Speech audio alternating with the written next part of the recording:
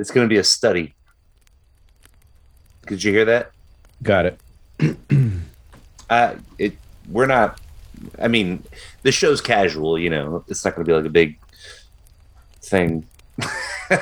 We'll just kind of start it whenever it feels like the best place to start. So, what is this? Zoom? Zoom asked me what were my pronouns, Oh yeah. and I thought that was pretty interesting. So that's why it says Christus Rex out there. Because that was your pronoun.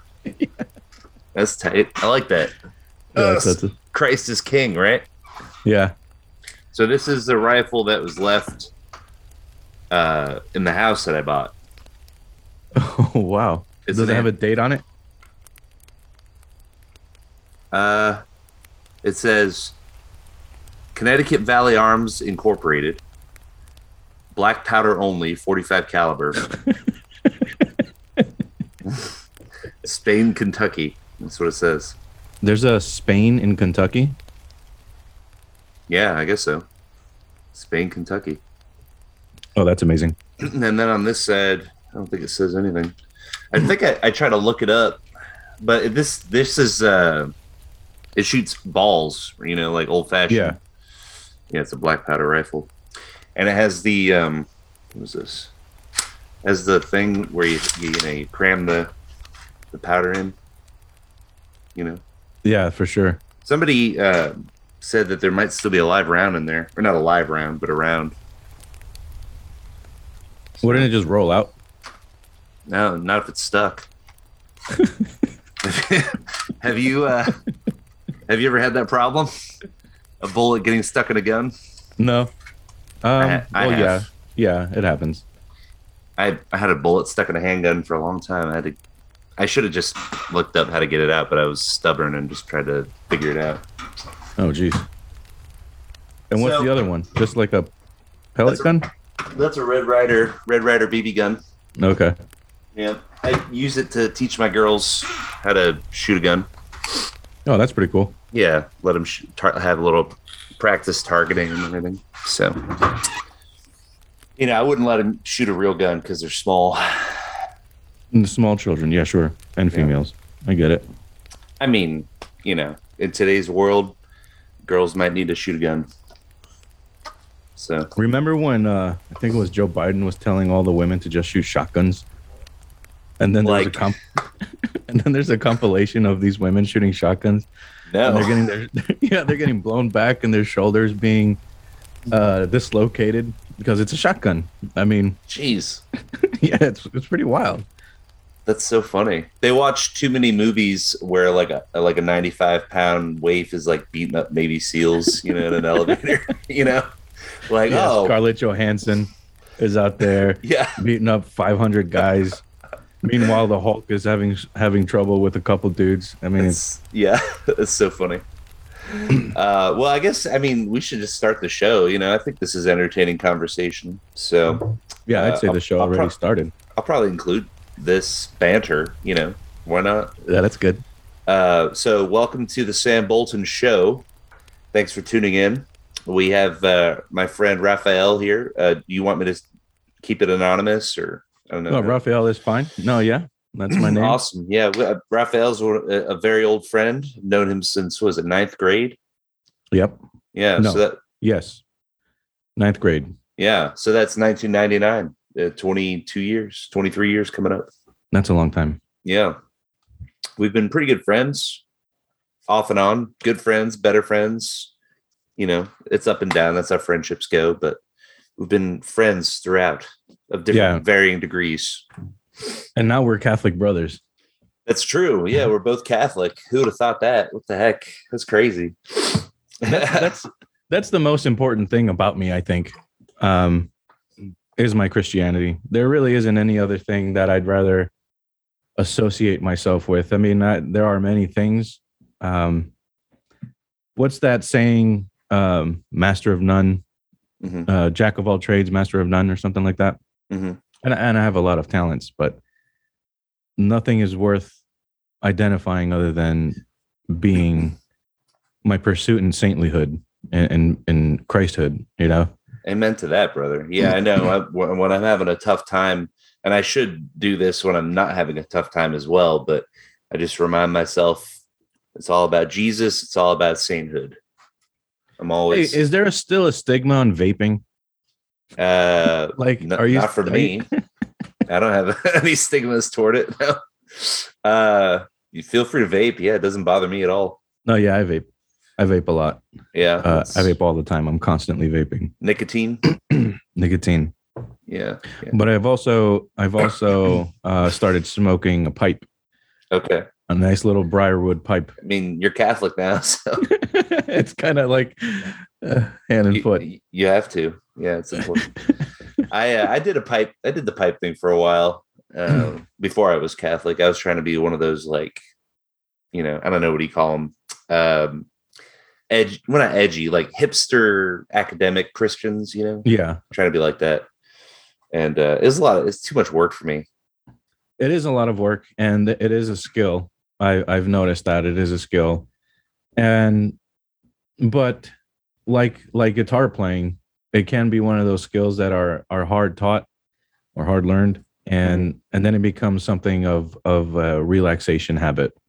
I don't smoke. I think I smoke a pipe at most once or twice a month, because it is a lot of prep work, and I just don't have that much time. And I live in Florida, so it's like I don't want to smoke outside when it's 100 degrees and humid outside. Yeah, I'd rather just stay inside in the AC and vape. Absolutely, bro. But like now Florida weather is pretty much prime, and you just sit outside in the sun. It's like 55, 60 degrees. And it's just, you're watching nature and just relaxing there, smoking a pipe. Dude. It takes like 45 minutes to an hour. Yeah, that's another thing. It's not something that I can just, it's like when I used to smoke cigarettes, it'd be, 5-10 minutes.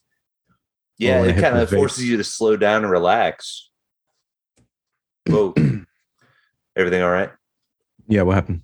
Oh, I thought something was happening on your end. Yeah, it just forces you to slow down and relax, That's kind of the nice thing about it. So yeah, bro, but don't sell yourself short. I mean, yes, the most important thing about you is that you're a Christian, but you're also a man of many talents. You've lived quite the interesting life, I'd say. You're a kung fu master, metal guitarist, security guard. So those things almost none of that is true. I mean, listen, I've heard you shred. You're an amazing guitar player. I mean, at least you used to be. I don't know, maybe you've fallen off, but yeah, the metal guitar days are over. The Kung Fu Master, I am a practitioner. I've been practicing for over a decade. And, let me ask you this: does someone call you Sifu? Sifu. Isn't that a term? I do have a student, and it's SIFU. How do you say it? Sifu. Well, there you go. Someone calls you Sifu. I mean, to someone in the world, you are Kung Fu Master. Yeah, I was training with him last week, actually. Today, and he's this giant 6'3" black dude, buff as a brick house, and it's quite interesting, the knowing that you can take someone like that down. With that knowledge, I guess, knowing that you can obliterate this dude.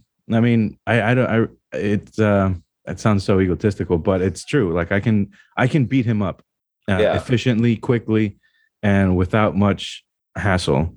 And having that in your hands is a force that it humbles one, because you don't. It's like carrying a gun.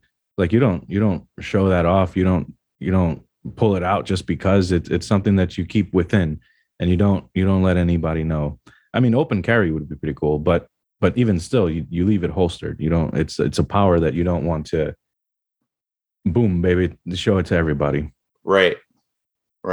Yeah, that's interesting. Yeah, I do not possess that combat skill. I've never been in a fight except for once in 6th grade. This kid named Ben called me gay. Rather, he implied I was gay, and he caught my hands. You gotta throw it down. You're a huge dude. I mean, the camera doesn't show, but you are also like over 6 foot tall. You're well above 6 foot tall, and you are a big guy. I wouldn't want to mess with you. I'm 6'7", and I weigh about Oh my gosh. I weigh about 300 pounds. So yeah, I'm a big dude. Does my mustache show in the camera? Yeah, it definitely does. It looks good. Yeah, I like it. So one of our mutual friends, do you remember Darren? Yeah, Darren Wright. Darren, I'm sorry, yeah, Darren Wright. Darren. That's not his last name. Something else. No, no, go ahead. So he's doing a YouTube thing, and it's like a multimedia TikTok thing and all of this. And I'm one of the characters. I'm one of a character in his like world of insanity, and my character wears a mustache. And so this weekend that passed, we were supposed to do a shoot, and so I had a full beard, nice, thick, huge, and my character has a mustache, so I put the mustache on, and it got delayed, and then today it got delayed again. So we're shooting for Sunday. Wow. And then I'll take off the mustache. I do like the mustache, but it has to be like I'm in the mood for a mustache, just walking around at work when I'm in my uniform, my security garb. I do get a lot of looks. I had this guy. Why it fits? It does fit, but I think, the mustache is one of those classic things that a man wears that kind of went away. Mm-hmm. Kind of like the hat, like a nice felt hat. Chapeau. Chapeau in French. I like that word. It is a good word. And so it's unusual. And when you do see somebody, there's definitely a stigma with mustaches. Mm-hmm. And, I think it says not all pedophiles, not every man who wears a mustache is a pedophile, but every pedophile has a mustache. The mustache stigma that has been invented and perpetuated by the feminist agenda. It's just another plank in their agenda to try to emasculate men. Is that all hardwood in the back there? Yeah, it's all tongue and groove pine. Wow. Mm-hmm. That's a nice little setup you got. Dude, this room is legit. I got it's a pretty large room actually, and it's got tile floors, and I got my power rack in here. So if I ever start weightlifting, no, I mean, I was weightlifting, and then when I adopted my girls, I just lost all will to weightlift. They sucked all my energy out of me. They're like vampires. So anyway, I still have it here though. So when I get back into it, I can do my. Anyway, I have that. What's crazy? Yo. So I'll keep where I work anonymous. That's for sure. Because I'll say that they are a huge global government or not government company. Kind of. And they own a lot. They kind of, yeah. And they own pretty much everything you see on TV. So I work for them. Let's just say they have their own city state in a specific U.S. state that shall not be named. Florida. And and so they were mandating the vaccine. Mm-hmm. And I think I was telling you this earlier. They were mandating the vaccine. I refused up and down. And I actually caught the China flu. And I caught the China flu on the week that I was supposed to be terminated for not having the vaccine. Mm-hmm. Anyway, long story short, every week so far since in the past 3 weeks, I'll say, someone has had a stroke. A coworker has had a stroke at work. What? Yeah. Are you talking about? What? at least one a week so far. Are they in the same department as you, or is it just company wide? Yes, one is in my department. 2 are in other departments that they kind of keep things hush hush. But as security, you hear tone outs of ambulances or ambulance services, and they tone out why they come to wherever it is that I am. And so you hear it. You hear ambulance such and such is on its way to such and such because of stroke related or possible stroke. And you hear that on the radio. And I've had one of my compatriots, he's about 25 years old, and he's hospitalized. He's had a stroke. Wow. A 25-year-old white male in Wow. the hospital. And I don't know if because he was one of the ones that was refusing to get it. But see, the thing is that when you're so afraid of losing the material, then that's when Satan really decides, hey, I'm going to work my way into this guy, and I'm going to force the fear of not having money, of not having property, of not having family, and then you'll do crazy things. And I think maybe or maybe not, that I don't know that he got it, but I know that he had a stroke. Wow. And he's 20. He's in his early 20s, mid 20s at most. That is sad. That's horrible. Hey, I wanted to do a shout out to this Portuguese mineral water. Portuguese water.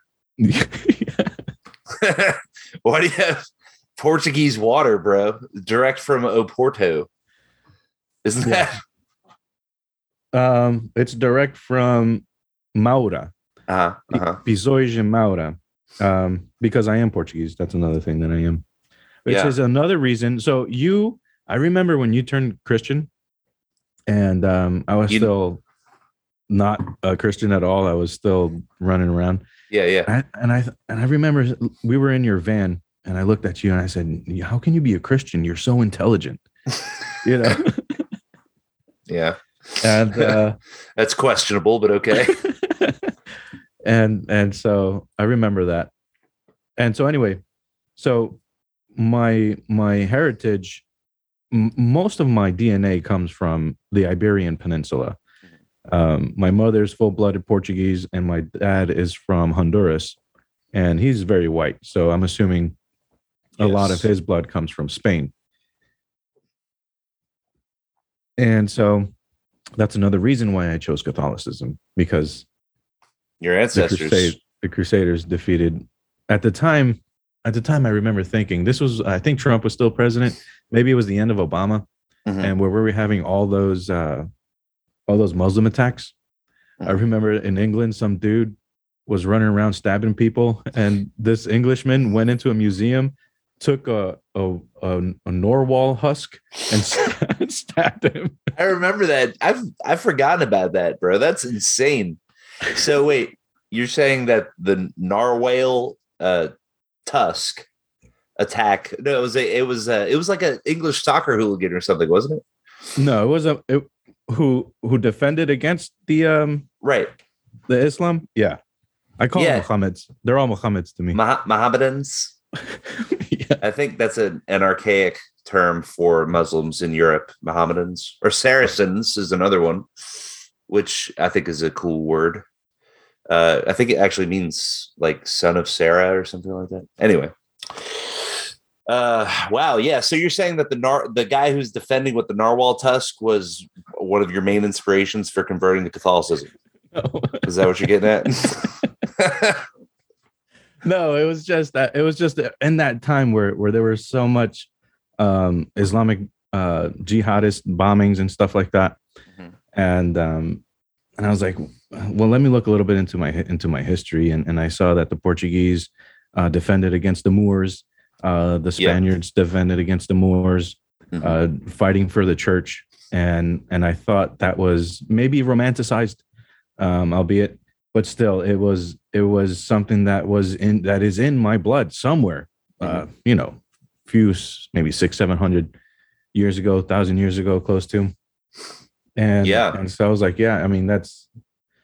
And then the idea of returning to tradition, and it's like, well, what? Why is that popping up in my head? And so I started getting sober, and the more I sought God, the more that the Catholic Church was becoming a thing in my mind. And then there was Stefan Molyneux, an atheist, devout atheist, and he kept crediting Catholicism and Christianity, but Catholicism as the constructors of Western civilization. I mean, it absolutely is.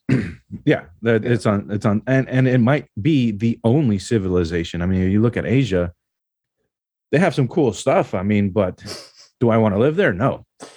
Well, You look at Africa. I mean, the only cool stuff that has ever been in Africa, as far as I understand it, are what the British have done over there. well, there's Egypt.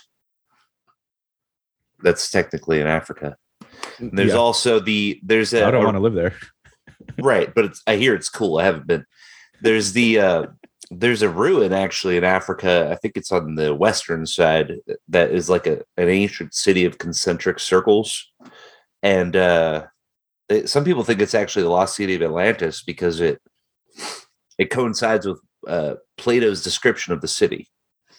Oh, so there's that. But North Africa was, a part of the Roman Empire, right? And the early church was heavily like St. Augustine is from Africa, North Africa. So there's definitely been some cool stuff out of Africa. There's some neat ruins. Anyway, but I understand what you're saying. Western civilization is very appealing, especially when you're living in Western civilization and it's, crumbling all around you. Nihilism is rampaging. You need something to sink your teeth into so you don't feel like you're in an abyss, a void. Yeah, I was definitely feeling that. Yeah. So I totally get what you're saying, but I've actually been to that area of Europe where, the Crusaders, the St. James, he was another St. James, not Christ's brother. St. James the Moor Slayer is his name, actually. Whoa. Yeah, and they have statues of him in the churches standing on the head of Muslims, Moors, in the churches there. So they're big fans of that guy over there. Yeah. And I've been close to Portugal as well. I didn't actually cross the border into Portugal. I kind of wish I had. There was an extended part of the hike where you could go to the coast and it happened to be a part of Portugal, but yeah, it's beautiful. I remember when that Stefan Molyneux video came out about the Crusades and how he has that very dramatic, like thespian way of putting things. And he was talking about how it basically took the Spanish people 800 years to fully extricate themselves from Moorish rule. Right. Yeah. And how long of a struggle that was. I mean, that was very inspiring. I remember that when that came out. And then his conversations with Dr. Duke Pesta. Yeah. And I mean, like he spoke about it was just amazing. So all of that started compounding. And so that's where I went. I went to Catholicism. I am a very undisciplined person. And I thought that what I understood of Catholicism as one of the most strictest of the there's a comedian, I forget who he was. He's like, the motto of the Catholic is pretty much, if it feels good, stop. That's pretty. I mean, I don't think that's fair. I mean, it's funny, but I mean, we have booze. I mean, I don't drink. You don't drink, but you can drink. That's allowed. That's as an example. I think there are stricter forms of Christianity. Yeah. Well, I don't think so. Okay. There's heretical forms of Christianity that go against Christ's teaching. Well, they twist Christ's teachings and just to be strict, I think. And oh yeah. But I think when it comes down to what's logical and what's in the book, I think Catholicism really, especially the TLM, the traditional Latin mass, and that way of practicing Catholicism, I think there's no stricter and wiser way of doing it. Mm-hmm. Mm-hmm. Yeah. I mean, I totally agree with you. I became Catholic if I were ever to stop being a Catholic, it would be leaving Christianity. There's no other option for me. When I got to that point where it was like, well, I have to either convert to Catholicism or stop being a Christian, I had to make that choice.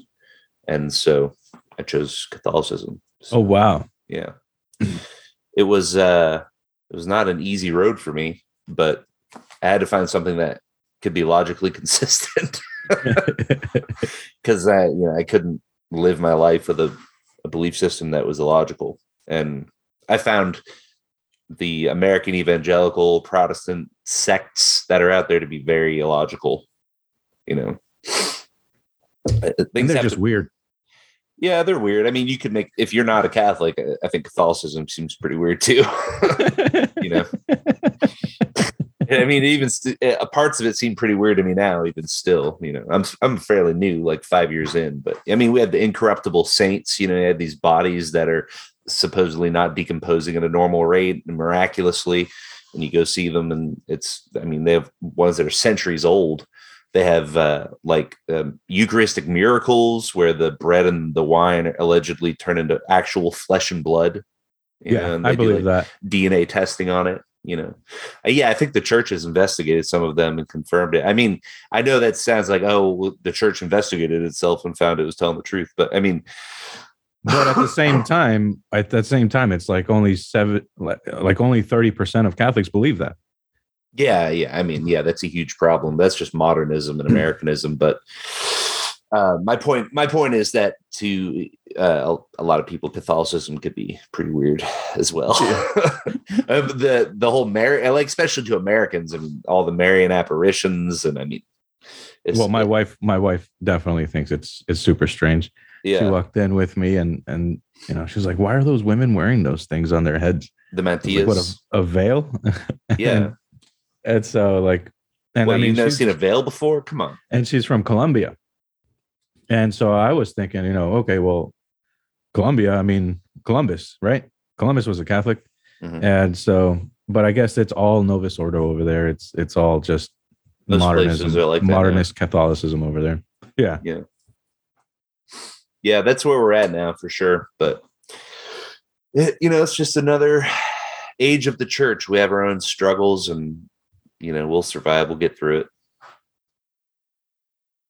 It's like Dr. Peter Kreeft said, the church is like an iron ball in the pit of the world's stomach. It can never be digested. It will always be there. You know, whoa, that's kind of how I think of it. So, hey, do you have any commercials in your commercials? In my show? No, I don't do. I mean, why? You need me to pitch something? What do you got? Nothing. You want to plug anything? I would plug in Dissident soaps. They're pretty good. It's good. Dissident soap company. Soaps. Yeah. Okay. Good soap company. Just throwing it out there. It's all not mine. I'm not sponsored. Am I going to get a Venmo payment or something for mentioning this? I mean, Dissident Soaps. What is it? .com. Okay. .com. And what's their deal? Good soaps, good ingredients, and they spend their money on Christians. So they buy from Christians, Christian Americans. They buy from Christians the plastics, the tapes, the stickers, the logoing, and the ingredients. It's all they source from and farms, like the ingredients from the farms. It's all Christian farms. It's all they and that's another thing that's cool is this parallel economy that's going on right now. And you got your modernism, you got your global homos, you got your all of that going on, and then this unapologetically white Christian man decides to do a free speech platform called Gab. Was that Andrew Torba? Yeah, Andrew Torba. And recently over the weekend, thousands of there's a huge purge. I think the biggest purge in Twitter history so far. This weekend? That's right. Wow. So because you know that what's his name? Jack Dorsey. I think that's his name. Yeah. He stepped down, and so the censorship is going up. Oh yeah, I did see something about that. I'm still on there though, at Real Sam Bolton. Give me a follow. I'm just saying. You know, I don't know how long I'm going to be on there, but definitely check me out. I'll be tweeting all kinds of stuff. My account is still up, but I'm absent. I'm gone. I deleted my Facebook too. It's gone. I can definitely understand doing that, but my thinking is, you know, you want to be where the people are. If you have a message that you want to get out there, you know, you got to be where the people are, especially the people who disagree with you. So I get why you want to create parallel systems to avoid censorship, you know, but at the same time, I feel like they become echo chambers a lot of the time. You get a lot of people who have kind of the same viewpoint in one place, And that can be good for some things, but it's hard to have a challenging dialogue with people in an environment like that, you know? Well, I disagree. All right, that's fine. That's fine. So that was a great show. We'll talk to no. I think I think on Gab, for the most part, yeah, everybody's there because they can say whatever they want to say, and so long as it's not a violation of the First Amendment, they can say whatever they want. They can't call for action, cause of violence. They can't do that. Pornography is banned, and of course, there's no child trafficking on Gab, where you can find that on Facebook. You can find that on Twitter. You can find pornography ad infinitum on Twitter. I mean, it's just everywhere. Mm-hmm. But then you have the trolls, and then you have the full-fledged Christian-minded person that's all there. Then you have politicians are getting in on it too. You have the Jew haters, you have the neo-Nazis.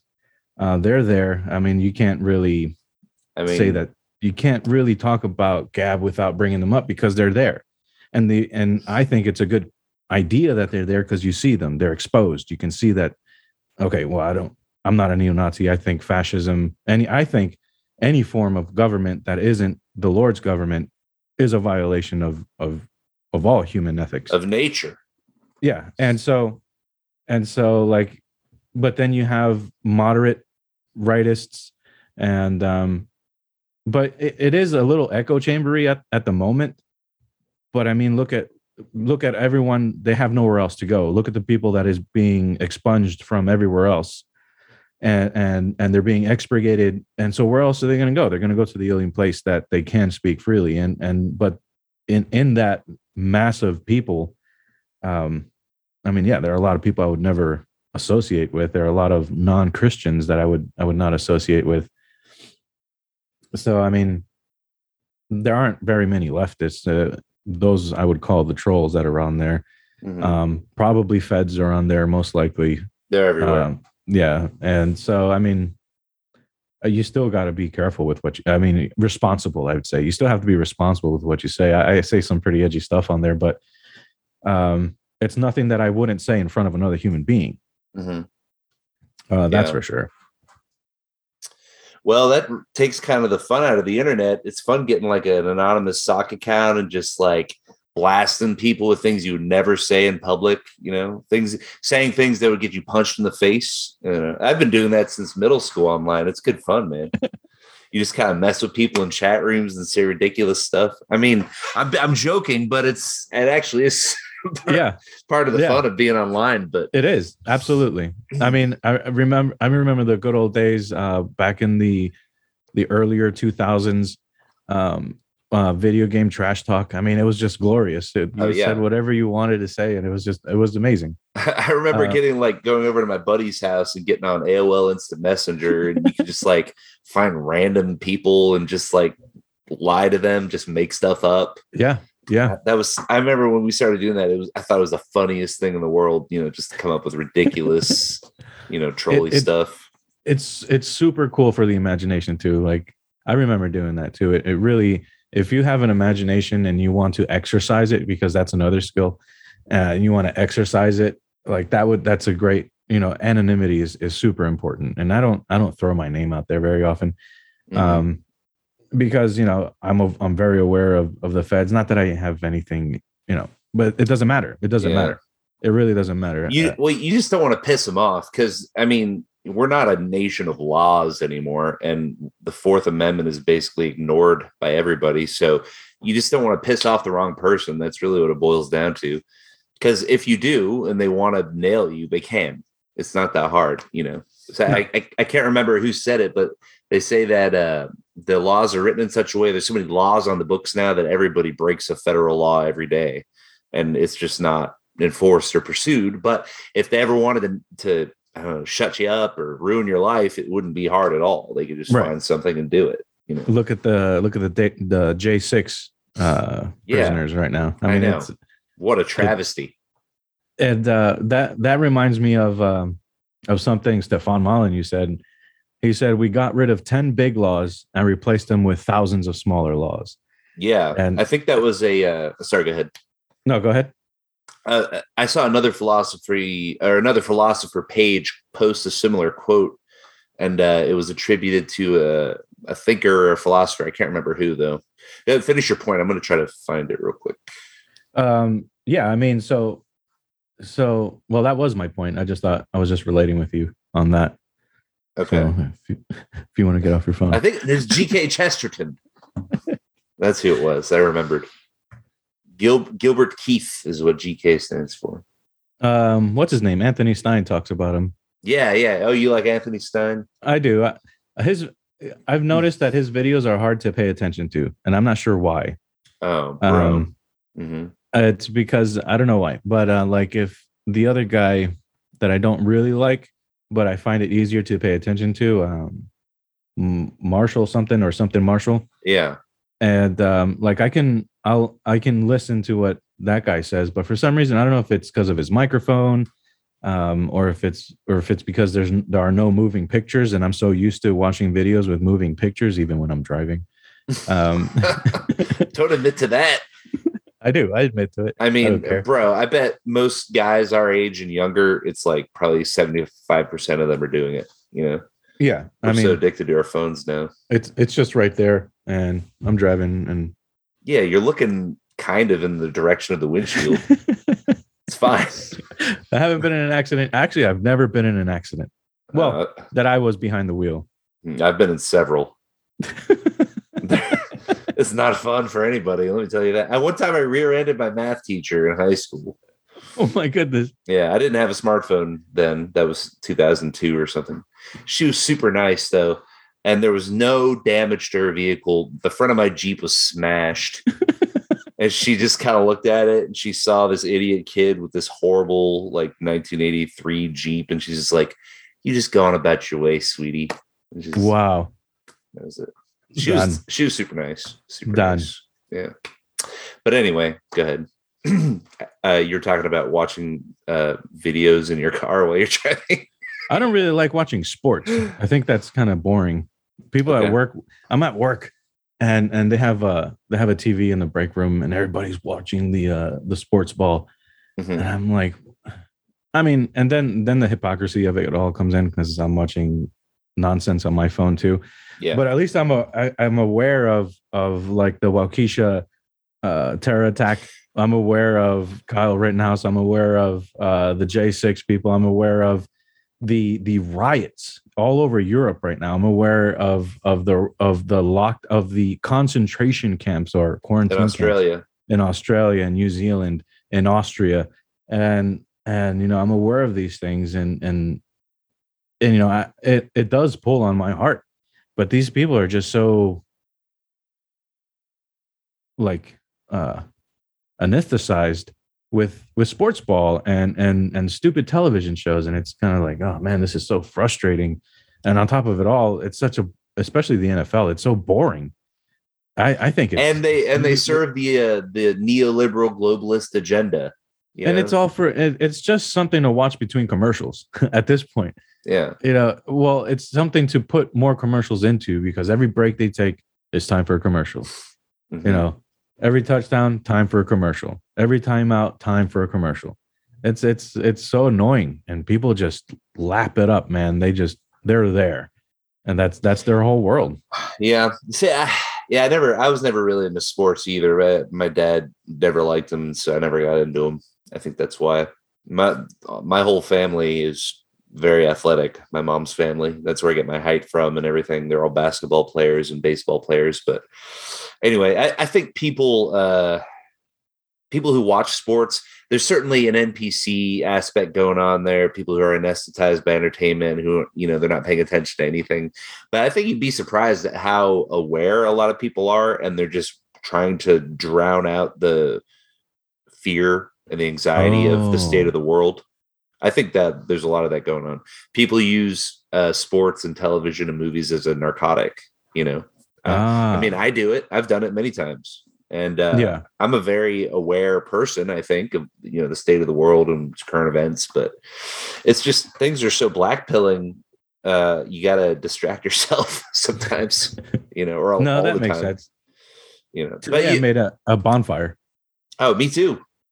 You too. Yeah, I did. I made a bonfire today. Well, it was like I was burning off excess brush and stuff. Yeah, I was burning down a foundation of a tool shed today. It was rotting Nice. out, and there was excess brush too. Yeah. So that was fun. Yeah, that's so funny that we both made a big fire. That's cool. Yeah. It's Right like now, it's like we're on the same vibe. yeah, we definitely are. So Fire I was in the brothers. backyard. I'm on. Right now, I'm renting a bedroom in an acre and a quarter, and so I decided to make a fire in the backyard. It's nice. It's nice to have land. I want to have something like this. That's cool. Are you still kind of, I mean, don't dox yourself, right? But you're in the Orlando area, right? Out in that same area between Orlando and the coast. Yeah. Yeah. Yep. Okay. That's cool. So it's the outskirts of this giant city. It's a huge city, man, and this little small town is like it just got absorbed by by the gravitational pull of Orlando, and so technically on my postage it says Orlando, but if you drive in, it has a whole different name, and so it's pretty cool, and it's nice out here. Um, uh, Diversity is sinking in, and so you get a lot of weirdness out here. You see people riding horses on the scene. Nice. Yeah, and so I mean, it's cool. I like it. I remember work sucks. I remember going to elementary school in Florida. I grew up down there, as you know. I'm saying for the listeners. I remember going to elementary school there, and there were kids getting dropped off by people on horseback because there's so many ranches and things in that area. Whoa. Yeah, with cowboy hats and people don't realize how country a lot of Florida is. Oh yeah, it's definitely like the parts that aren't huge urban areas. It's definitely part of the South, the southern U.S. Yeah, but it's also unique in a way. It's the cracker culture. Cracker being the term for the white settlers of Florida before Disney World, basically. And they were ranchers. Crack the whip on the cows and stuff. So in fact. In St. Cloud, every year for the kids, they had the Cracker Frolic, which sounds hilarious. It's the Cracker Frolic. A bunch of little white kids frolicking around, celebrating the old ways, Yeah. That's what we had. It was like swamp cabbage and rancher stuff. And I don't know, it was really cool. It was fun. Back before diversity SUVs were... What is the diversity SUV? No, don't tell me. It's fine. We don't need to explain that. Let people just fill it in with their imagination. There you go. Practice that imagination. Practice that skill. Use your mind's eye. Or just get on a Brave browser or a DuckDuckGo browser and look it up. I use both. Yeah, me too. Yeah, I use too. I don't search with Google anymore. Even though I have to admit the results are often superior than DuckDuckGo, I still use DuckDuckGo. Google's just so vast, man. Yeah. I mean, it's just so huge. I think Google has this new Google Fi phone, and I just don't. They're talking about keep your data safe or keep your privacy secure. And it's like you're the last person I'm going to trust with my privacy, with the security of my privacy. It's just I think the commercial is just stupid. Yeah, definitely. Hey bro, let's take 5. I gotta go pee. I'm gonna go make sure my girls are chilling and not fighting, and I'll be back. Is that cool with you? That sounds great. All right, let me stop the recording real quick. All right, we're back. So Raphael, let's see. We were talking about, what were we talking about? I don't remember now. It doesn't even matter. Yeah. Next topic. See, when I'm recording these, it's after a long day of just like dealing with crazy children, and it's at the end of the day. So I have a very chill, relaxed mind. How many of these have you done so far? This is my 4th. Well, wow. Of this show. Where are you posting them? Well, right now they're hosted on Spotify and Anchor. and Okay. then which I know is kind of a big corporate podcast, I never heard of it. distributor, Anchor. Yeah. Well, they're partnered with Spotify, but Okay. I'm using them right now because it's easy and I don't have a lot of time to like micromanage a website and everything. Yeah. So that's what I'm using. But yeah, I probably, if it, continues, it gets bigger and goes well, I'll probably set up a backup hoster just in case things go awry, because, I'll be talking about stuff that I'm sure big corporate overlords don't want people to talk about. Yeah. But yeah, that's where it is now. And I'm trying to get on Apple Podcasts as well, but they're kind of tricky, a little bit complicated to get on. What's going on with them? With Apple Podcasts? Yeah.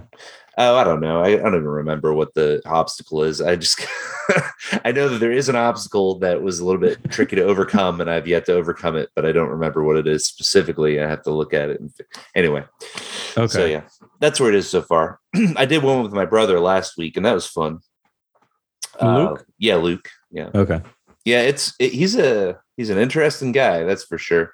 We used to get into a lot of fights and butt heads over politics and religion and everything else, but we've come to a place now where we don't agree on everything, but we agree on a lot more than we used to, and we can have a conversation without freaking out.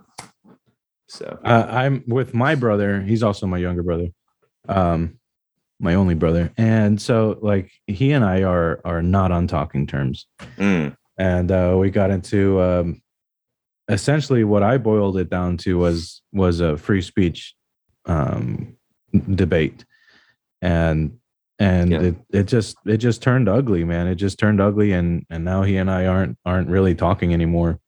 And it sucks because I do miss him. I love my brother as a character. He's very funny. He's very interesting.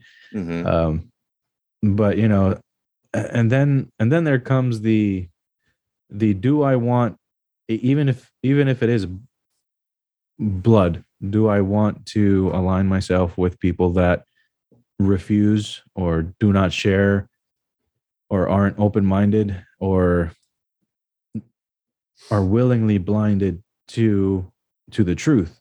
Do I really want those people in my life? And truth be told, that's running a lot deeper now, even aside from my brother. And I'm in prayer because there might be a decision that I have to make soon with regard to your brother, with regard to the people that are closest to me right now in my life. There might be people that I'm going to have to push away, ostracize, if you will. Yeah, that's hard. Well, if any relationship becomes toxic, you have to do something. You can't just let it sit. Yeah, there something must be done. Yeah, and I don't know what the correct path is to take right now. So I'm in. Sometimes prayer feels like a passive do nothing kind of thing. But I've noticed that when I do sit back and pray and simply take care of what needs to be taken care of for that day, everything else kind of just falls together. And sometimes the toxic people just leave on their own. I've had that happen multiple times. And so there's this guy, he goes by the name of Sandy Beach. And he goes, if I could take that big problem that you have today and just work on it while you go to the movie theater, eat some popcorn, drink a blue slush, and just relax and watch the movie, knowing that I'm already working on it. Wouldn't you want to have that? And that'd be great, right? But then we already do have that. We already do have that. And God in his infinite wisdom works in ways that irritate me sometimes. But ultimately, if I just trust in him and I do what needs to be taken care of for my day, for these 24 hours, and I just do what I need to do, stay in prayer and stay faithful and trusting, I do find that things just sort themselves out with me not needing to, like right now, my wife is stressing about finding a new place to live. And I get it. We need more space. I can't really be in this room. Um, and so I take the approach that I just mentioned, and she takes the approach that I used to take back in my godlessness days, and just force my way through it like a bull, right through the wall, just crash on through. This is going to happen because I need it to happen the way I want it to happen. The will to power. Yeah. And so like, and you can get a lot of stuff done that way. You can get a lot of stuff done that way. But I noticed that when I do things that way, there's this misery about me that still lingers. There's this emptiness about me that is still there. Versus what I've been practicing for the past, since 2013, which is to just allow God to do what God is going to do anyway. I remember my wife and I, before we moved to where we are now, she was, we chose a place to live, and before that, she's like, well, why don't we move into your mom's house? We can save some money on rent, and you can help her out and all this. I said, no, that's never going to happen. I'm never going to do that. And I forced my way into getting an apartment. The apartment was infested with roaches. So I had the lease terminated, but the thing is, I had nowhere to go. Where I was staying already rented out my apartment. I had nowhere to go. And then that apartment complex had most of my money, so I couldn't even do an emergency down payment. So what happened? I ended up back at my mom's house. So you're saying if you had just trusted God to work it out instead of just making it happen, then it would have worked out better. Yeah. Right. I mean, it always does. It always does. And it may not be the outcome I want, actually. That's happened too. It's like, well, I didn't want that to happen. Well, too bad, because this is what's going to happen. And this is going to build you into a stronger warrior of my word, and I've noticed that happens. And, there's no evidence of God. There's no proof of God. Well, I don't know. That seems pretty, at least in the perspective of how I live today, there is no other way I'd rather live. I've lived the atheistic way. I've lived the agnostic way. And there is no way I want to live other than following Christ as the example of manliness and just how to be a part of this planet. Right. Well, yeah, I mean, amen to that. I'm on the same page with you. I mean, I myself struggle with a lot of anxiety and not being in a place where I'm trusting God all the time, and it's miserable. It is hell when I'm in that place. And when I'm able to rest and trust God to take care of all the moving parts in my life, and trust that it's going to work out for the best for His glory ultimately, there's so much more peace in my heart, and I'm a much better father, a much better husband. So yeah, definitely. And that's a lesson I've been learning the hard way lately. So I'm inspired to hear you say that. And did you mean to mute your mic? I'm sorry. You're muted. Okay. And but yeah, that you said the magic word, man. You said peace. Mm-hmm. That is the ultimate. That's all I strive for, which is kind of an oxymoron. But everything spiritual seems to be an oxymoron. Everything I strive for is ultimately just to have peace, in that moment, in the moment of right now. I have this spiritual mentor, and he does this thing. He does, you want to live right there, right between the claps, and that's where I want. Cool. Yeah, and that's where I want to be. I want to be here, present now, at the moment, and have, instead of being worried about the past, which for a person like me, that exists. A lot of resentment exists, or at least existed. I still have some that lingers, but for the most part, it's been vanquished. That's awesome. Or it's worriment about the future, and that is most prominent for me today. Mhm. The I've forgiven a lot. There are people like my father that I'm finding it difficult to fully concede to Christ that it's in His hands, and there's me again try to bully my way through Mhm. to find a solution. But it's already been taken care of, so I don't even need to worry about it. But the future thing, that's what gets me a lot. That's what gets me a lot. Where am I going to be in my marriage? Am I still going to be married? Where am I going to be for work? Why don't I have a house yet? Why am I still in debt? All of these things do pile on, and they pile and they pile, and if I let them, and Mm. and for and it's fleeting. Peace is fleeting in my experience. It's never just constantly there, but No. it is more prevalent. It is more prevalent when it's another skill. When you practice, I think it's another skill. Like practice what God teaches, and peace will come. It has to. It's almost a law, because it's like if I put water in the freezer, it's going to freeze. It's a law. It has Mhm. to happen. The coldness will slow down the molecules, and the molecules will bind together, Mhm. and that's You're it. saying it's that certain of an equation. Practice what Yes, God teaches. I got and you. peace will come. Yeah, Yeah, that makes sense. Interesting way of putting it. I know I admire that about you. You're somebody who's not afraid to enter into that like mentor relationship with different people. Or I've always struggled with doing that. I'm not sure why. I don't know. I think honestly I know what it is. I have an issue trusting people, yeah. really.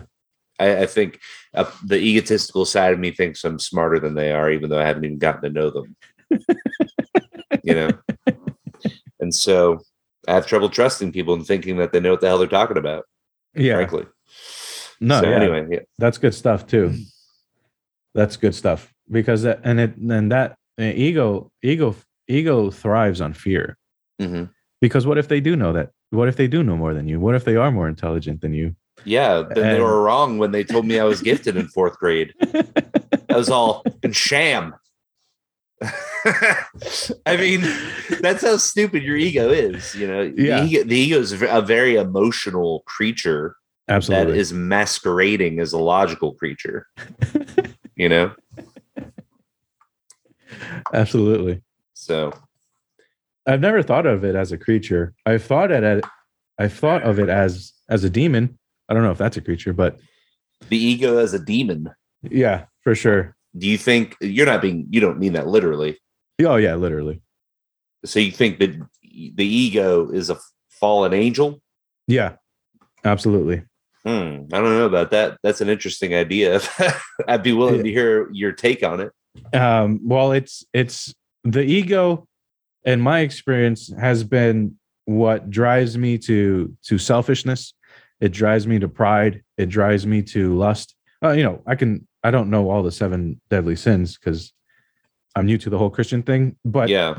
I know that it drives me into a path of darkness. I can't believe they let you in without memorizing all seven deadly sins. I don't even know all the What kind of two-bit parish did you? I mean, come on, bro. You got to get all seven deadly sins. You got to know at least 50 saints. Anyway. Oh, geez, I didn't. I didn't. I don't even know all the Ten Commandments. You're always I going mean, on they about would. modernism and American. I mean, go ahead.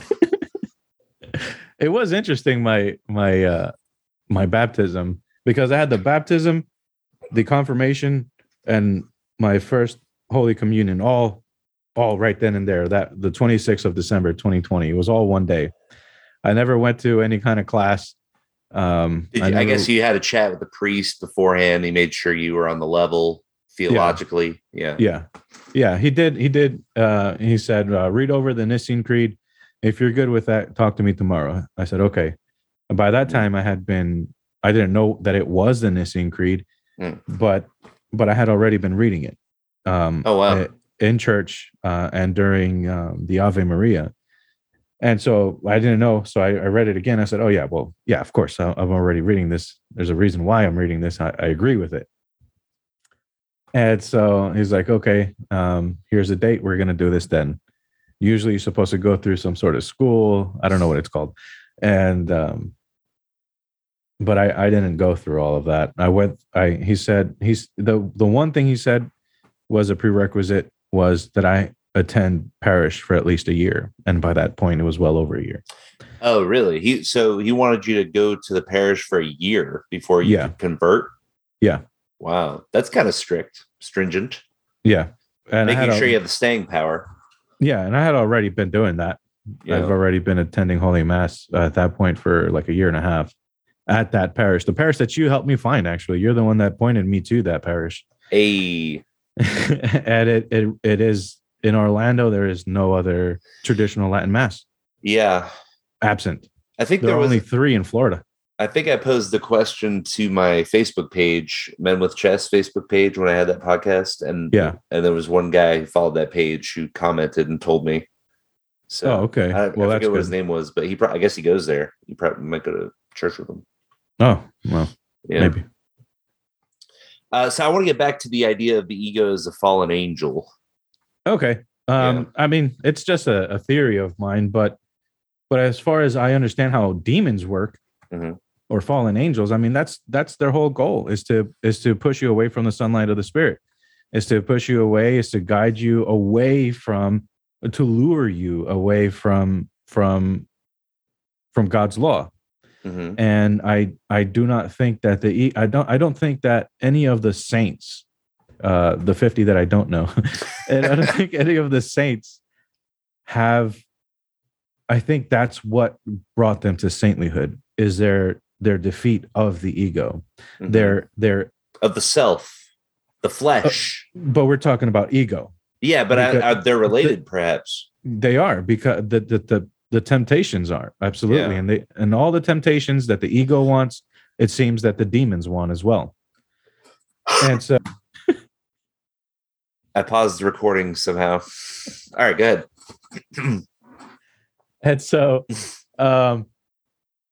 And so, I think that these saints defeated the ego, and that brought them so close to God that they became saints. And I think we're called to do that. We're called to be a saint, and I think the only way to do that is to get rid of that demon, which is the ego. Okay. Yeah, earlier this year, I started having panic attacks because of things I was dealing with my kids and some behaviors we were having, just causing me a lot of stress, and I wasn't trusting God, and I was having a hard time. And they were so traumatic in a way. I don't know if you've ever had a panic attack, but you feel like you're about to die.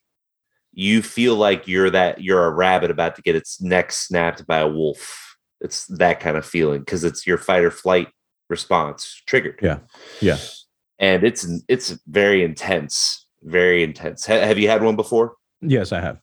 So, I mean, I think a lot of people who haven't had them hear a panic attack and they just kind of roll their eyes like, okay, princess, But I mean, because I kind of had that attitude before I had them. So, but anyway, my point being, they were so intense that they were almost like a spiritual experience coming down from them.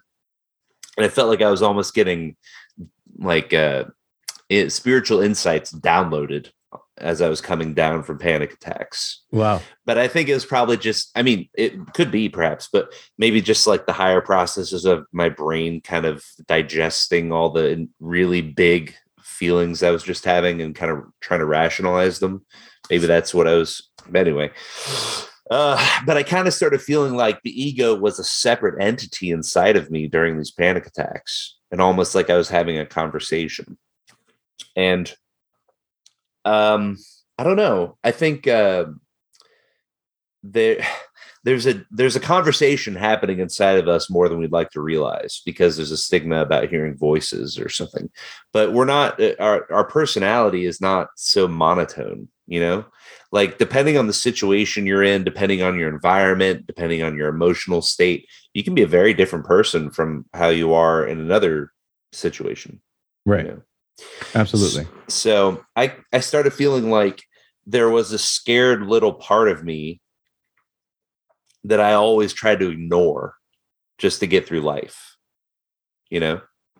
And it was basically a part of me that I started ignoring when I was a kid. And excuse me. So it got stuck in a childlike state, that part of me. Oh, interesting. And so as I got older and continued ignoring it, what happens if you were to do that to an actual child, if you were just ignore its existence until you told it to shut up every time it tried to say something or express its feelings on something, that child would become like a barbaric psychopath eventually. It would be rabid. Yeah. Yeah. So I think that's like kind of what was happening. And it got to a point where it was saying, listen, you're going to hear me. You're going to hear what I'm scared about. And if you don't listen to me, I'm going to burn this motherfucker down. You know, it was like that kind of just like fear response. Yeah. So I don't know. That was really interesting to realize that I had that kind of conversation going on inside of me. And I think the goal of a lot of like psychology and stuff is to sort of take those parts of you and integrate into a whole again through different treatment methods. So maybe it doesn't have to be that way, but I think a lot of people are walking around with sort of partitioned parts of themselves that they ignore, that they treat badly. And I definitely had that experience. So in these past 8 years, and these past 8 years really have been, like, I know the first 5 years of your life, they're pretty formative. They pretty much build who you are. But these past 8 years have been, I want to say, like, you've known me back before 2013. You've seen the destructive behavior I've had. Mm-hmm. And you've seen you and Steven are my longest running friends. Mm-hmm. I've known you, the both of you, the longest. Steven longer than you. He went out of his way to sit next to me during lunch. What a nice guy. What a nice guy, yeah. He's a cool guy. I like that guy. And so you guys have seen, but the thing is that you, Sam, you haven't been there with me. Jonathan has. He actually saw the transition. He saw the page turning. Because I got married 14 years ago. You know, I became Christian early. You know, So I wasn't there during your, heavy metal heart. Anyway, go ahead. But my point is that in the last 8 years, since 2013, I don't feel like the same person I was in my 20s. I was 28 at the time. Mm-hmm. I don't feel like I'm that same person. I feel that I can revert back there. And today I had a little taste of that. I got a little upset today. But for the most part, that version of Raphael has gone to bed. And I don't know if he's dead yet. Well, obviously not, but he's not dead. He's not dead yet, but he doesn't show his face very often. And a part of what got me there was a lot of introspective work, a lot of spiritually guided introspective work. And what I'm talking about remains anonymous, if you can get it. And it had to deal with my drinking, with my drug use. But it's not the drinking and the drug use. It was the selfishness. It was the ego. It was and the ego, selfishness is one word pretty much for me. And so I learned what fuels it. And it's fear, it's anger, and it's self-loathing. And that fuels it, that makes it stronger, that makes it want to continue expanding in my life. Mm-hmm. And the more I starve it, the more light comes in. But in what I'm trying to say is the introspective work forced me to write down who I was. And it forced me to see it on paper. It forced me to see my fears. It forced me to see my inability to to want to connect with you. And it forced me to pull out everything that I was hiding, to pull out everything that I was ignoring, and to pull out everything that I was afraid of from what I learned from 0 to 28. And it pulled all of that out. And by doing that, by putting it on paper, by speaking to another person and admitting it in front of God, it is now God's to take care of. So when you talk about this thing of yours that you had and that you ignored, this childlike thing that you had ignored for a long time, it has not been sanitized by the sun, right? Because you keep it in the dark. And so once you go through it's like Sisyphus, except the other way. You're digging because you're digging more, you're taking more stuff out, and you're taking more stuff out, and you're learning more about yourself. You're learning more about what really is the cause of the fear, what really is the cause of the distrust of God, what really is the cause of anyway. So the ego, it's the ego. Yeah, it boils down to ego and to the sunlight, or Satan and God.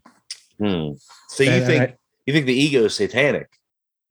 Yeah, of course. I think that's why Adam listened to Eve, and I think that's why Eve listened to the serpent, because the ego said, "Hey, look at me! I'm going to tempt you. I'm going to tempt you." By saying, here's a tree of wisdom, I think it was. And the tree of the knowledge of good and evil. Yeah, the tree of the knowledge of good and evil. And so that created fear in Eve. Well, if I don't know what's the difference between good and evil, how can I trust this God thing? And so let me see what it's all about. And then Adam was like, oh, well, what are you talking about? The God is great or whatever. And I think it's a summation, right? And it's an interpretation. Okay. And then his fear came in when he saw that she got something that he didn't have.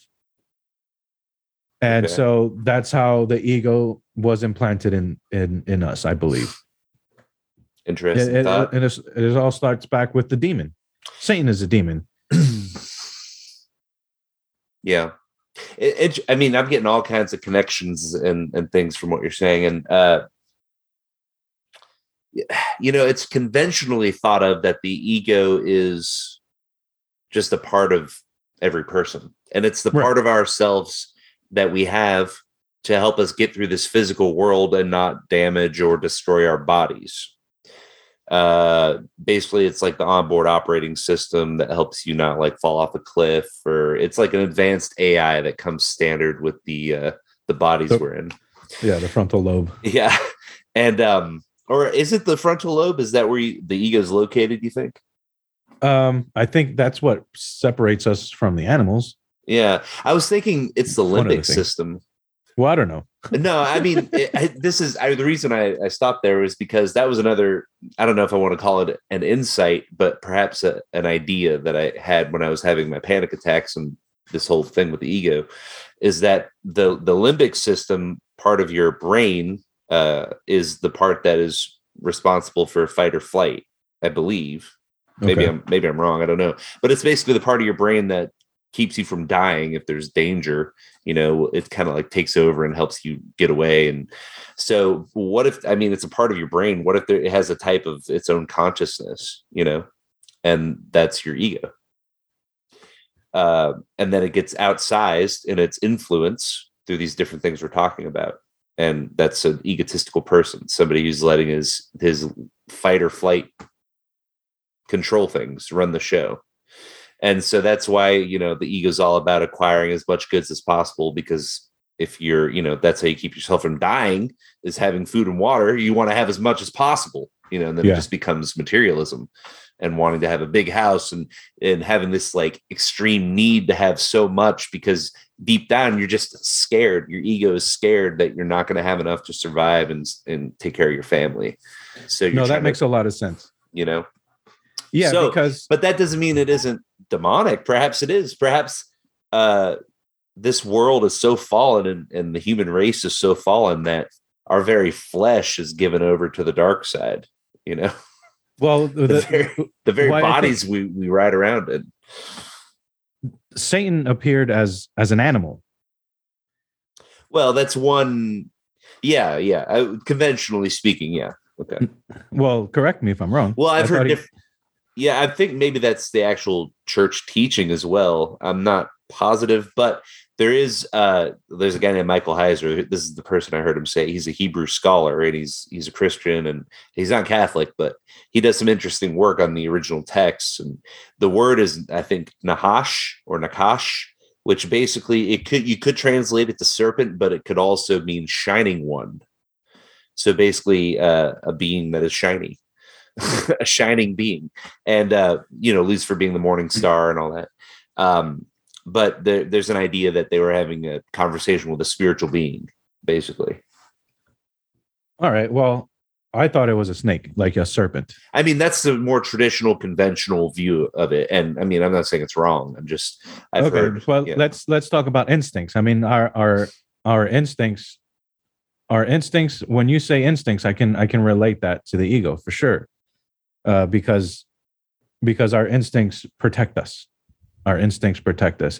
And if our ego is not demonic, it definitely has been poisoned by Satan. Yes, poisoned for sure. We can say that. I'll 100% agree with that at the least. But I'm not opposed to your idea. I think it's interesting.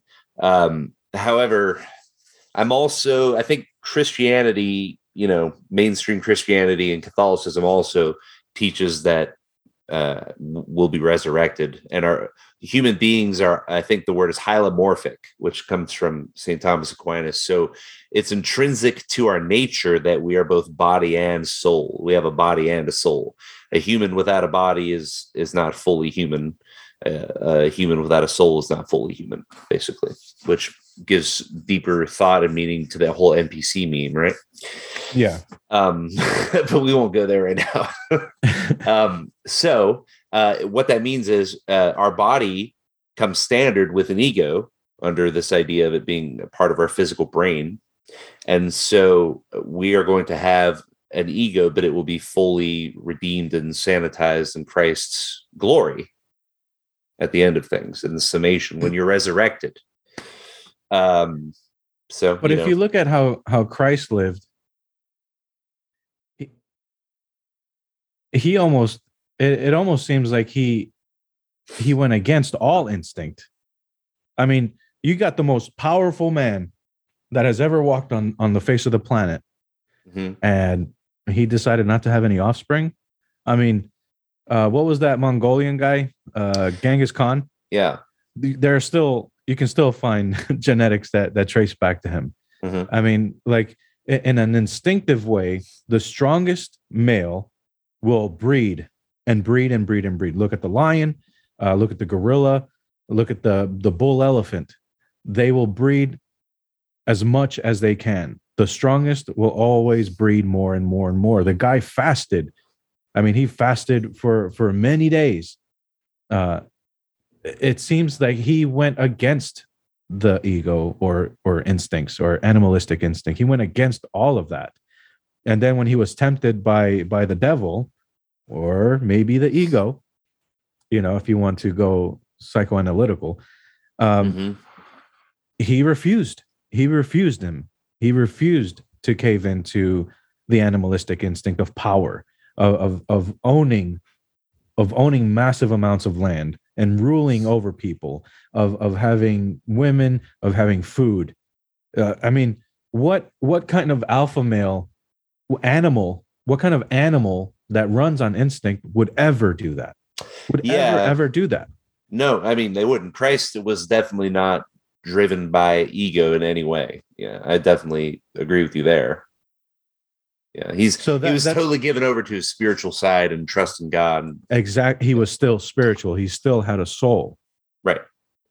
And so I believe that for humans, because we are fallen, I think what makes us fallen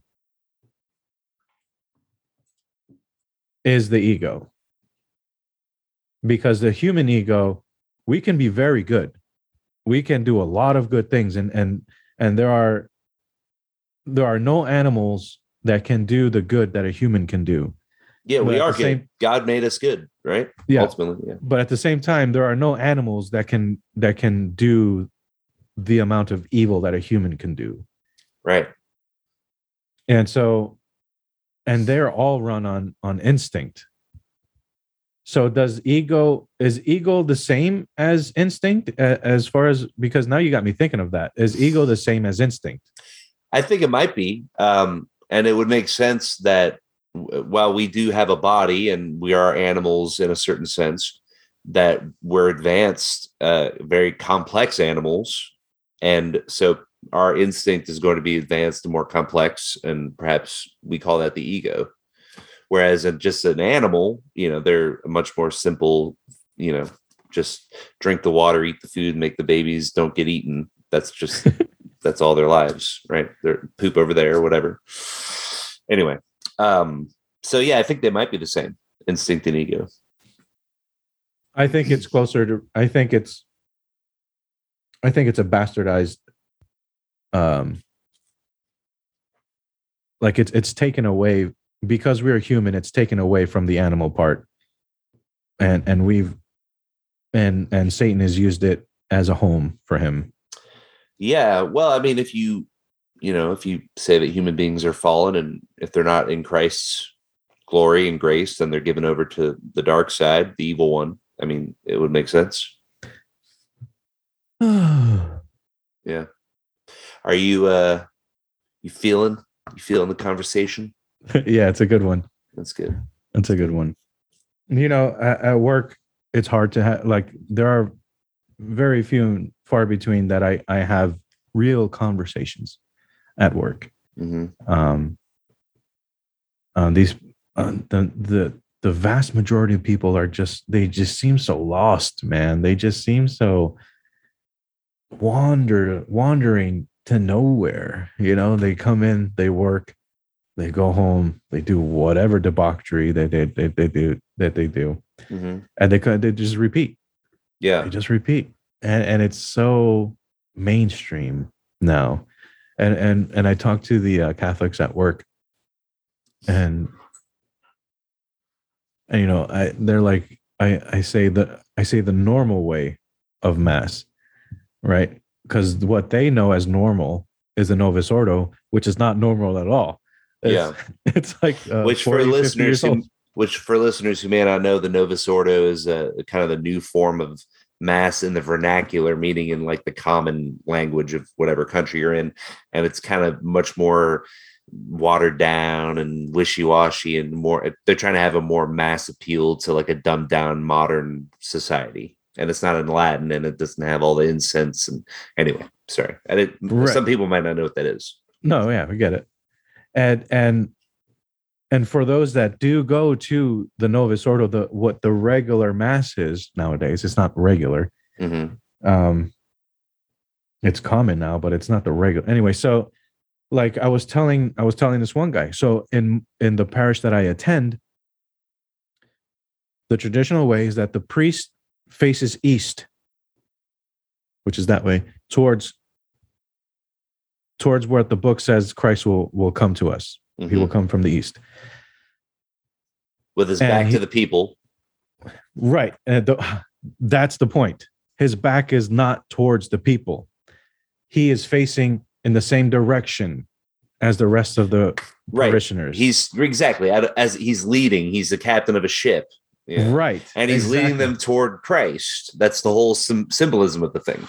Yes. Yeah. And the mass is not for us, those that are sitting at the pews. It is not for us. We're not there because the priest is doing something for us. The priest is there because he is celebrating the death and rise of Jesus Christ. Mm-hmm. So the mass would continue just as is, whether we were there or not. And that's the point. Mm-hmm. The priest's job is to celebrate Jesus Christ. We are there to help the priest. We are there for him, if anything else. We are there for him. He is not there for us. So you're saying the guys you work with, they don't know anything about this? They are blown away at this concept. Yeah. They're blown away. They've never heard that before. Yeah. They haven't thought about it that deeply, probably. and I had this one guy who goes, "Wow, you guys talked about that?" I said, "Yeah. Well, what else is there to talk about?" He goes, "Oh, well, I thought it was all about good feeling stuff and hippy dippy stuff." I was like, "No. That's very little of that in the Bible, actually. There's zero hippy dippy stuff in the Bible. None of that. No, hippy dippy stuff is like some fat, like suburbanite son of a naval admiral wearing a raccoon cap being funded by the CIA to sing crappy folk songs. There's none of that in the Bible. Just saying. That's good. Oh boy. So yeah, no, real conversations. That's where it's at for sure.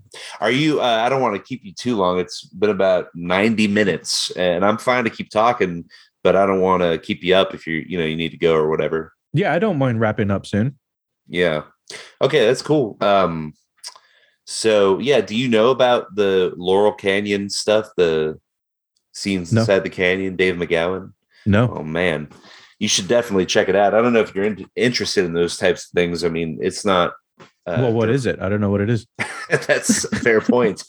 So Dave McGowan, he's since passed on, but he was a researcher. He wrote a book called Strange Scenes from Inside the Canyon. And it has to do with Laurel Canyon in California, where in the 1960s, there was kind of a ranch there. And it's still there. But you got really Southern with that one right there. My voice? Yeah. Oh, well, I've been living in Tennessee for 10 years now.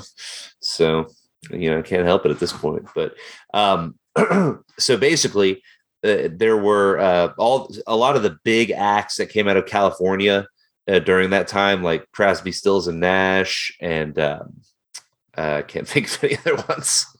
But that was one of the big ones. There's a lot of big folk rock acts that came out of that area at that time.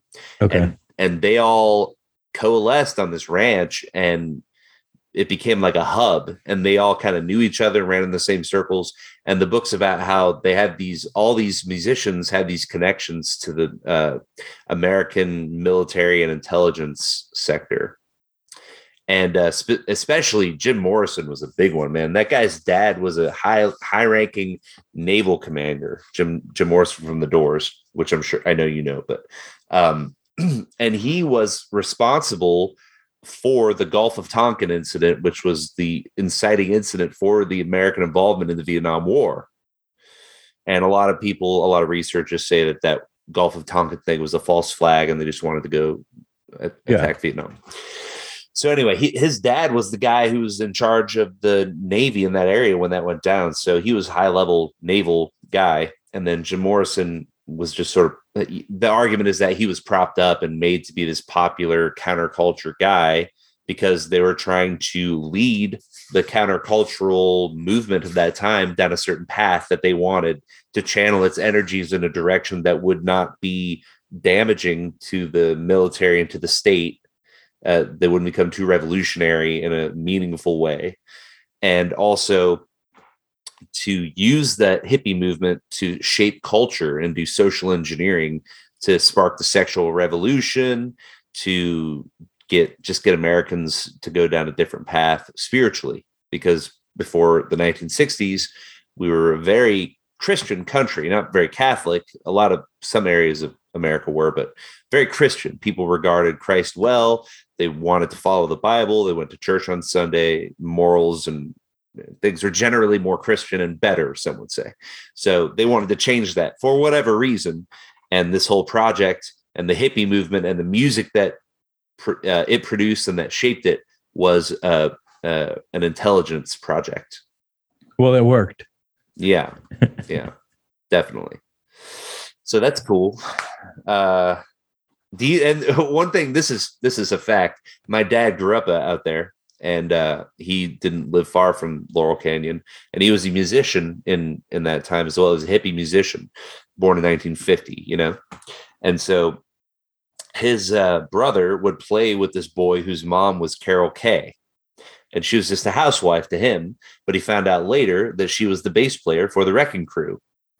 And now, who's the Wrecking Crew? There were a band of studio musicians that played the music, everything but the vocals, probably some of the vocals too, on like all the big records from the 1960s that came out of LA. We're talking Beach Boys, The Doors, all these big, huge songs. It's the Wrecking Crew playing. It's Little Housewife Carol Kay slapping the bass on all those tracks. And then the bands, the acts or whatever, they would go out and play the concerts and stuff. But the recording was done by studio musicians, specifically one band. So I don't know that you could, a lot of the claim to support that these were intelligence operatives is that a lot of them could not play their instruments very well. And they seemed to show up with songs pre-written for them when they came to, do their thing. And then as time went on, they got better at their instruments so they could play concerts. But anyway. Well, it worked. I mean, it obviously worked. I mean, we are in. What I think it's interesting is that I think God destroyed Sodom and Gomorrah for much less. Yeah, you might say that. I know. I keep waiting for the hammer to drop too. It seems like 40, 50 million aborted babies would be enough for what we think of as like the Old Testament version of God to, just smite everybody, but it hasn't happened yet. Turns out to be a lot more loving and gracious than we expect him to be, which amen for that. Yeah. Because I think the rapture is going to be pretty terrifying, but I'm looking forward to like the end times. Yeah. You don't believe in the rapture, right? I don't know. Well, like the evangelical version of it, like Left Behind series kind of rapture. Well, I don't know. I haven't read that part of the book yet. Okay. But from what I understand is that we're going to be fighting demons. Is that correct? I hope so. I hope so. I mean, like like arm in arms against demons. I don't know. That'd be really cool. Look, here's the thing about the end times and all that. I grew up in a home that was very into that. And my dad was always talking about the Antichrist and the rapture and the end of the world and Jesus is coming back soon. And he was hyped like every day. He's like, Jesus is coming back, brother. We're going to be doing this thing. Like that was how my dad was. And, that's how I grew up. And what I came to understand and realize was that there's a 1,000 different takes on how the end times is going to go down. Okay. Right? People who read the Bible and just come up with their own version of things. And frankly, as far as interpreting the end times prophecy, the church is kind of ambiguous on facts about like who the Antichrist is and when it's all going to happen. They don't have a specific teaching about that. They teach more like the spiritual side. Like we know for sure that at the end of your life, there's going to be the 4 last things: death, judgment, heaven, and hell. That's everybody. That's coming for everybody, heaven or hell. But they hopefully not both. That'd be strange. So those are called the 4 last things, and that used to be taught routinely in Catholic churches before modernism took over, and now it's hardly mentioned. So after becoming Catholic, I kind of just take a very I'll listen to different end times takes. I don't find it that interesting anymore, but who knows? Could be right. Could be fighting demons arm in arm. And I've heard people say that. Like, what if we get Jesus comes back and at the exact same time we get raptured? That's a version of the rapture. And then we come back in our resurrected spiritual human 2.0 form to fight the demons in the final war on planet Earth. And we're human 2.0, like Jesus in the Gospels, when he's resurrected, he's got like fancy superpowers. He's walking through walls. He seems to be teleporting. He ascends into heaven, so some sort of flight. I mean, these are superpowers. And that was supposed to be a little foretaste, a sneak peek of what the resurrected life is like. So we come back in our resurrected bodies with these superpowers, and it looks like the end of Avengers Endgame. You know what I'm saying? So I think that's all for that. I think that's pretty cool. I mean, that might sound absurd to some nihilistic losers out there who just fap on Pornhub all day, whatever. There's a lot of those guys. I think they're so smart. They love science so much. They love Dawkins, That might sound absurd to someone like that, but to me, it sounds pretty cool. It does sounds amazing. That's the most successful movie of all time. I want to be in that. That's what I want to be. I want to be in that. And, I like to have a lot of fun kind of speculating about what heaven is going to be like, because I don't think anybody really knows this side of heaven. So it could be amazing. It will be amazing, but it could be anything. I don't know. That's not, unholy, of course. But what if we get to have amazing superpowers? Wouldn't that be incredible? Yeah. I don't think about heaven just for very fun. much. Just for fun. I don't think about heaven very much. No, because it's just so unattainable right now as I walk on this planet. And like I was talking about earlier, what I do think about is peace. And if all heaven is peace, that's all I need. That's all I need. Well, yeah, I guess that's true. If it is superpowers, but that would be amazing. Superpowers and that'd be great. I mean, but some like my father would say, heaven must be boring because all you are is happy all the time. Sit on a cloud and play a harp all day. Yeah. And like, I find that so strange. Like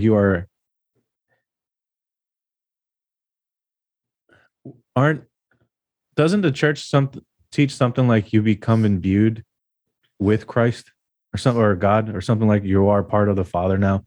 There is. I think there is a teaching that is along those lines. Something like that, right? Yeah. I mean, it's not. It's different from the like Buddha or Hindu idea of you become like subsumed and lose all unique identity into the Godhead.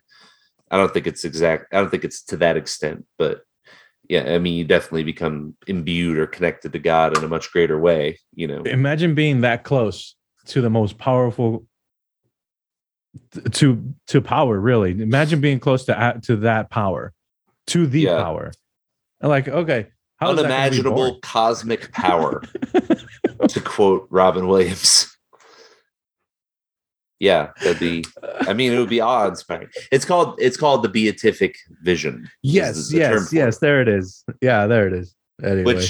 Which I think is here. Okay, I know you wanted to wrap up, but I had a very interesting thought not long ago about the beatific vision.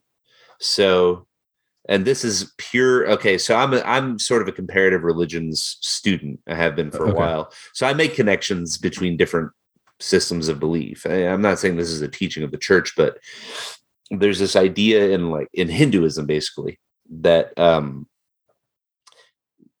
imagine. Okay, now I don't hope people don't think I'm a blasphemer or a heretic. I'm certainly not attempting to be, but imagine you are God, the Godhead, the supreme being.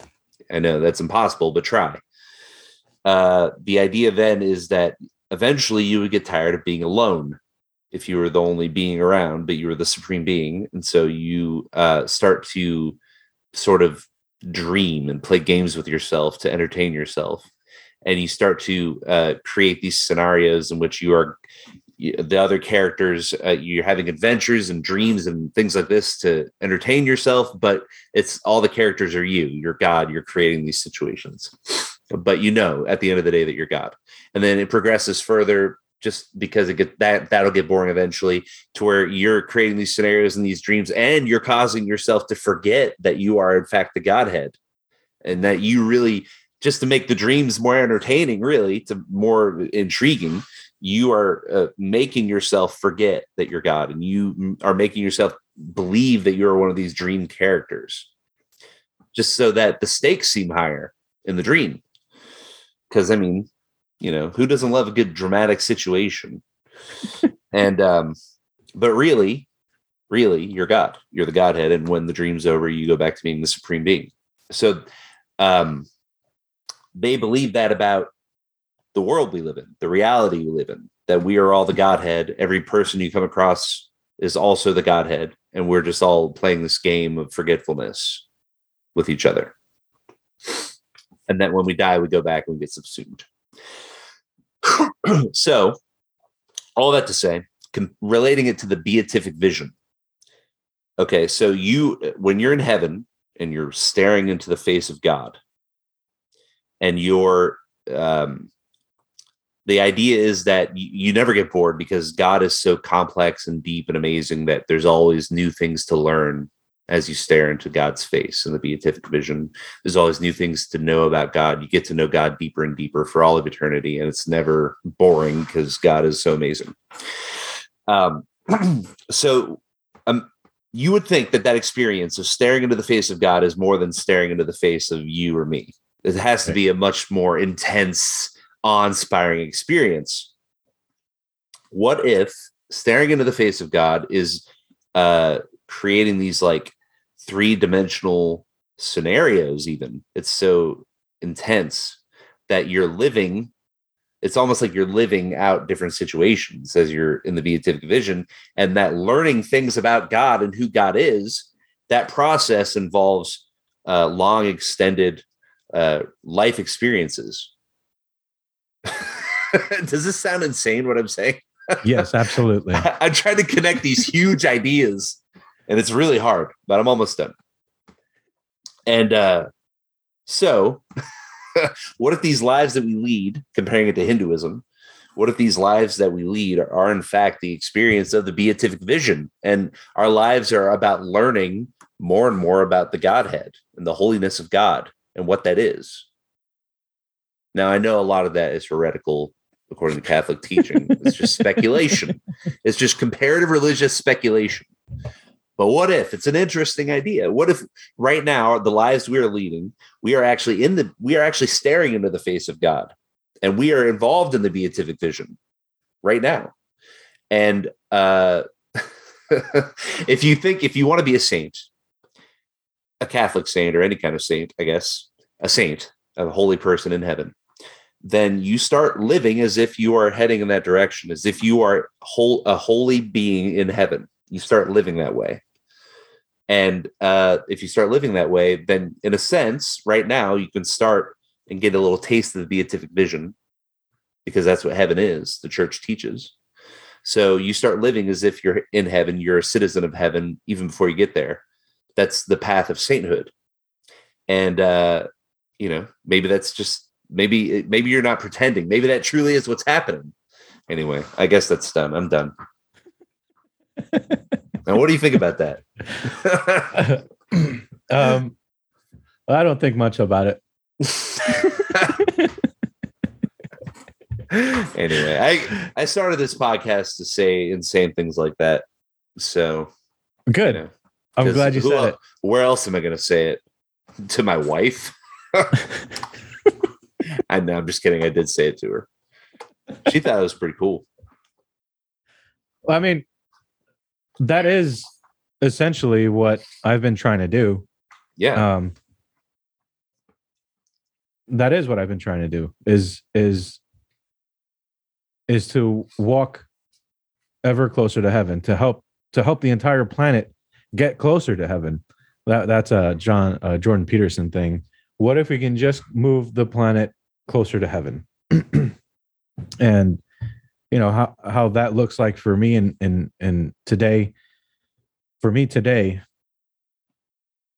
now that I am so involved with loving Christ, it is trying to talk about God as much as I can, Jesus Christ as much as I can, the Holy Ghost as much as I can, to people.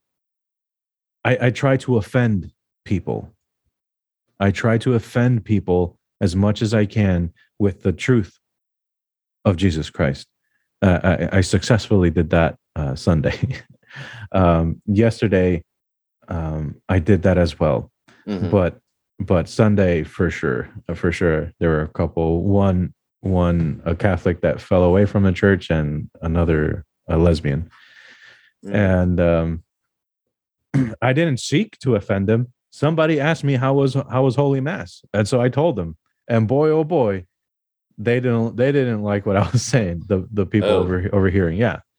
And I mean, and it's funny because I had just made this this meme of Saint Michael defeating the devil, and I posted it on Gab, and I said, "Be more like Saint Michael, defeat demons, and and offend the godless or something like that. And all of a sudden the opportunity came. I took the opportunity. It was uncomfortable. It is uncomfortable being Christian. Mm-hmm. It is uncomfortable being a Christian because everybody seems like they're against me. I feel so isolated at work. So when I get to speak with you, when I get to speak with the other parishioners outside of the parish, because once you're in church, I don't talk to anybody. I'm not there to talk to these people. Yeah. Jesus Christ is here. Jesus Christ is right here. Yeah. Mass And is not I'm a very going to, social event.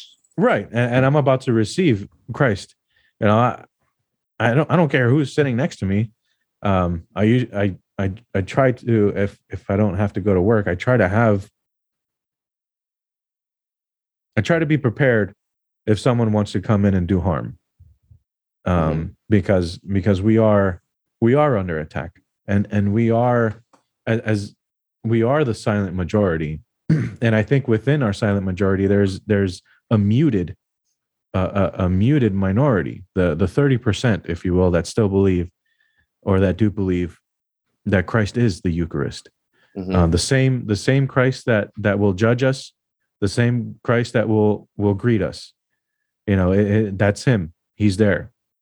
And sometimes I think about that. It's like, man, I gotta wake up early. I gotta drive 40 minutes to church. And then I remember why I'm doing it. Because waking up early, driving 40 minutes, imagine if that's all Christ had to do. it's like, okay, you know, I this is nothing. And the rewards of it, and it, you know, the rewards of it. So again, spirituality is so oxymoronic because it's selfish because I want to go to heaven, right? Mm-hmm. But by wanting to do that, I have to sacrifice my sleep, my time with my wife, and I have to sacrifice food because I don't eat. I try not to eat 12 hours, at least 12 hours before I go to mass. I try to make it 24. I try to fast all day Saturday into Sunday, you know, so it is a lot of work to worship. And that, by just doing that automatically separates me from a whole bunch of people, man. And I'm at work here just feeling so alone sometimes. And it's like, man, I want to talk to somebody. I want to be friends, but these people are all evil. I don't know. Yeah. Evil, you know, sinful at the very best, sinful, you know. And yeah, I'm sinful too, but at least I actively try to submit to the kingdom of Christ. I actively try to subjugate myself to the rule of God, you know, and I actively try to bring in, well, the Holy Ghost is already in me, but I actually try to tap into that so that I know which direction I'm going to walk towards, what decision I need to make, you know, and then it can feel isolating, and there's nothing easy about being Christian. It is the most difficult thing I think a human can do, is to follow Christ, to be Christian and actually like do it and stick to it. Absolutely. Yeah. No, Not yeah, just that's like what I mean. culturally, like I'm Christian, whatever, you know. Yeah, Merry Christmas, or I mean, Happy Holidays. Give me a break. Happy holidays. Pass the beer. Not that kind of put Christian. the football game on. Yeah. You know, and it's just, you know, the pagan life, or at least the godless life, was a lot of fun, and it did have a lot of excitement. Mm-hmm. But that was all a mirror. It was all smokescreen, rather, and that was all. It was torturous. It was hell. Yeah. So in my closing words, I would like to say that I'm extremely grateful to be speaking with you. I'm extremely grateful to have you as a friend for over 20 years, and thank you for inviting me onto your show. And I wanted to say, Deus Vult. Deus Vult, brother. That's good. I appreciate it too. Appreciate you coming on my show, and it's been great being your friend also. and I don't know, Latin phrase. I really hope this show explodes, and I think if you start pushing the Gab thing, Mhm. I think your audience is there. Okay. I think yeah, because that's the future. That's the safe haven for us. That is where we're going to go, and that's our new home. That's our new internet home.